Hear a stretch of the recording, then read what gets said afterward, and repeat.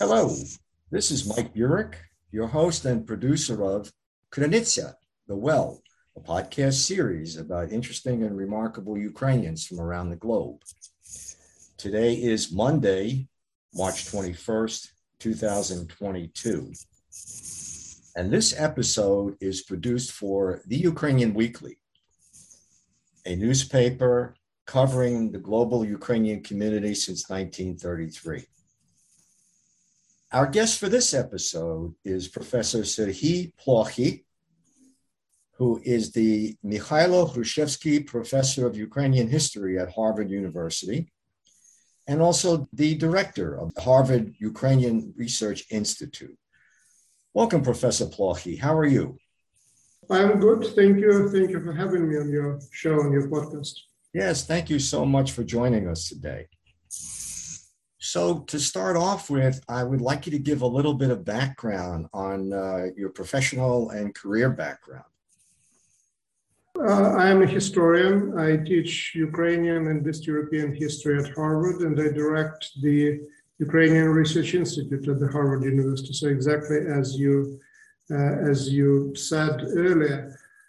In terms of my academic background, I started as a scholar of early modern Ukraine, in particular the Cossack era, and the religious relations in Ukraine in the 16th and 17th centuries.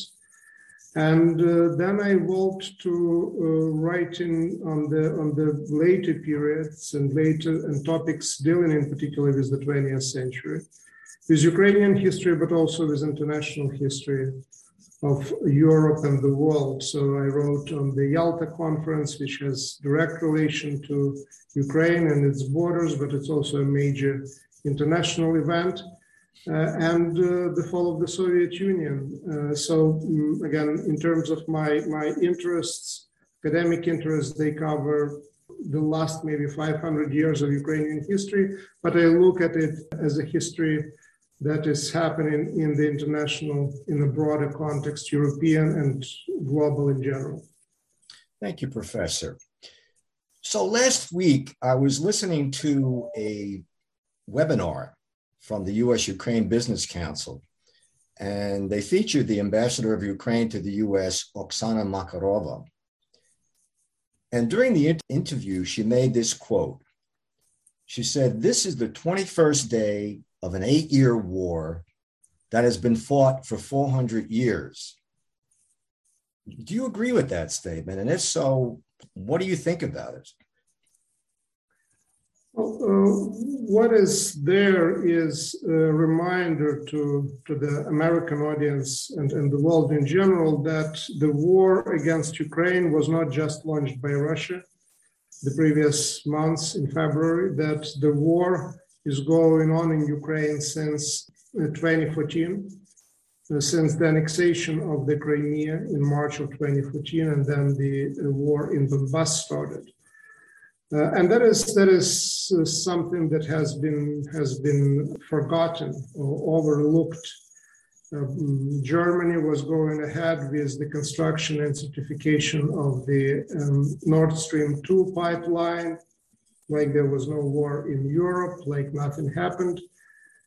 So I think this is a very important reminder that while in February what we got was an all-out war, the war itself started early. And in terms of the longer history of that war, again, I think there is a point there as well, very important point. Even if you look at the pronouncements of President Putin, and the way how he justifies the war. He argues that there is no such thing as separate Ukrainian nation, that Russians and Ukrainians are one and the same. And this is at least goes back to the 19th century and the prohibition of the publications in Ukrainian language that lasted for more than 40 years and that were based on the same premises, that there has not ever been Ukrainian language or Ukrainian culture, Ukrainian nation, and such things shouldn't exist. Indeed, this war has much deeper roots than even the March of 2014 when the actual warfare had started. Professor, the president of Russia, Vladimir Putin, says that he invaded Ukraine to, quote, demilitarize and denazify Ukraine, as well as to bring to justice those who have perpetrated crimes against civilians, including citizens of the Russian Federation. What is your reaction to that statement? My reaction is that it's a bizarre statement. I also think that it's not really, there is no calculation that something like that would work anywhere outside of the Russian Federation. Because to talk about denazification of the country that is led by president of the Jewish background, the only Jewish president anywhere in the world outside of Israel, with the Minister of Defense being of Jewish background, with the country that is very, the level of the tolerance and cultural diversity is almost unparalleled. That is an absolute nonsense, right? And even the fact that we are discussing that and are forced to comment on that, unfortunately provides some form of legitimacy to that as an argument that one has to answer to. So maybe that was the calculation. When it comes to demilitarization, and that's very clear what is there, what Putin has in mind. He wants Ukraine not only not being a member of NATO, but also having no army and no ability to defend and protect itself.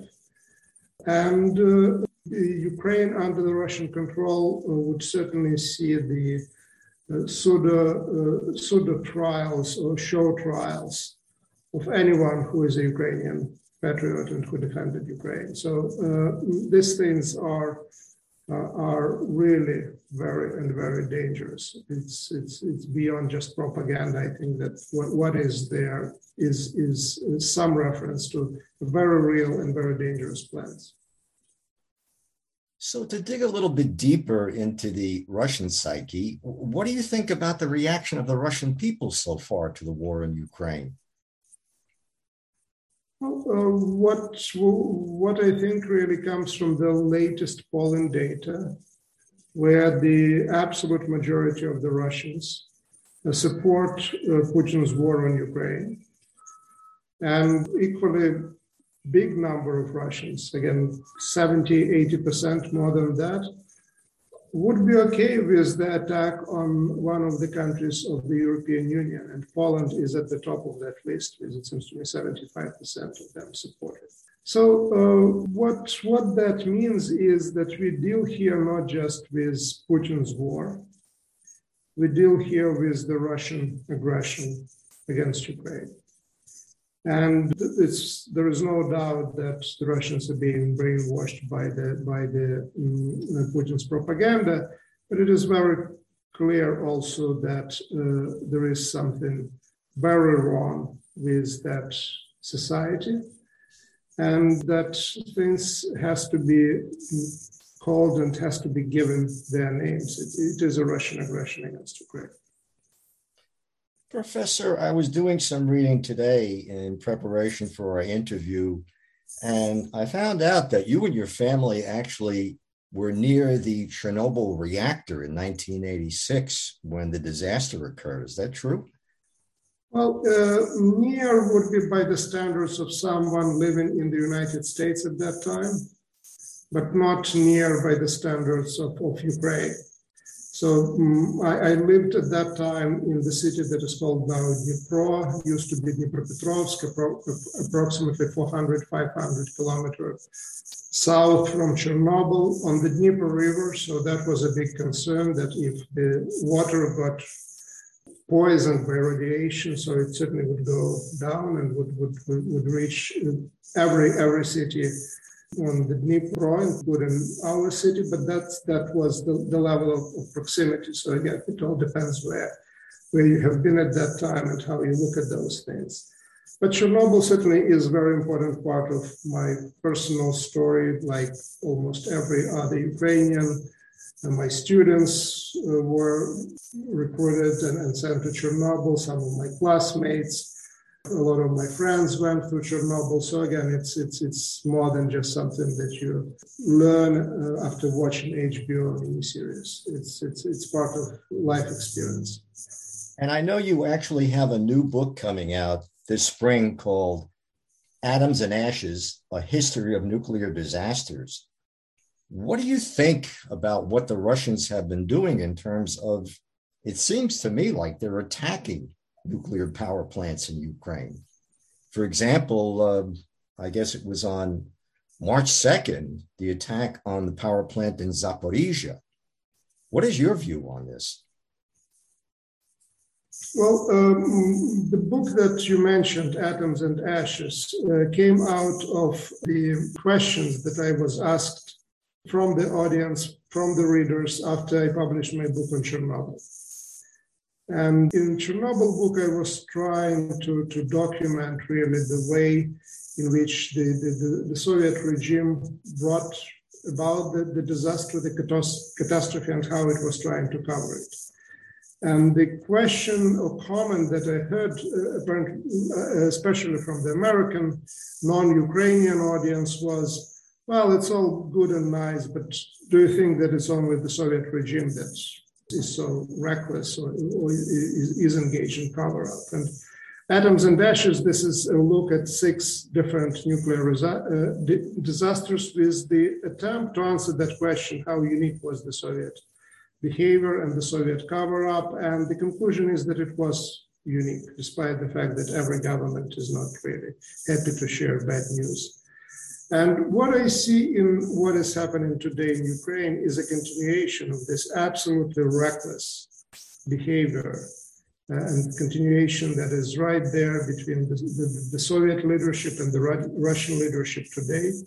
Complete disregard for the safety of millions and millions of people, and attempt to use that for their purposes, whatever those political purposes are at that moment. So back in 1986, it was saving Soviet economy by launching more nuclear reactors. Now it is attack on Ukraine and terrorizing, a nuclear terror with regard to the population of Ukraine and the world in general. So I see a lot of continuation, a lot of commonality between what happened in Chernobyl in '86 and the Russian takeover of Chernobyl now, and Zaporizhia nuclear power plant as well, which is even more dangerous. Professor, we're almost out of time, but I did want to ask you one more question. What do you think might be the outcome of the Russia-Ukraine war? Do you think Putin will stay in power? And if not, do you see any leaders in the background in Russia who might take over to actually change the thinking in Russia about Ukraine? I have no doubt that this war is the beginning of the end of Putin's regime, not just Putin. The question is how long that might take. Question difficult to answer, but of course the better things turn out for Ukraine in this war, I would say the shorter would be the regime. Probably almost everyone who was interested in the subject watched the TV reportage from the meeting of the Security Council of the Russian Federation, the one that de facto approved the war a few days before the Russian attack.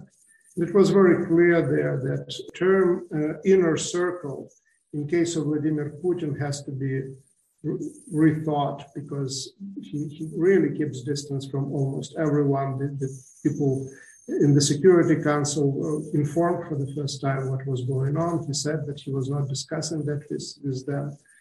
So what that also means is that there is no clear potential successor and no person who just in position to place himself or herself as a possible successor.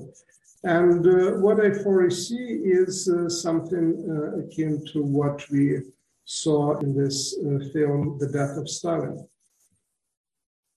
For those of you the listeners who watched it. So there will be a group of quite weak leaders who are positioning themselves and jockeying for power, but there will be a certainly pause because in terms of that kind of policy, because that policy, despite beyond the fact that it threatens to destroy Ukraine, it threatens to destroy the international order, it's also not good for Russia.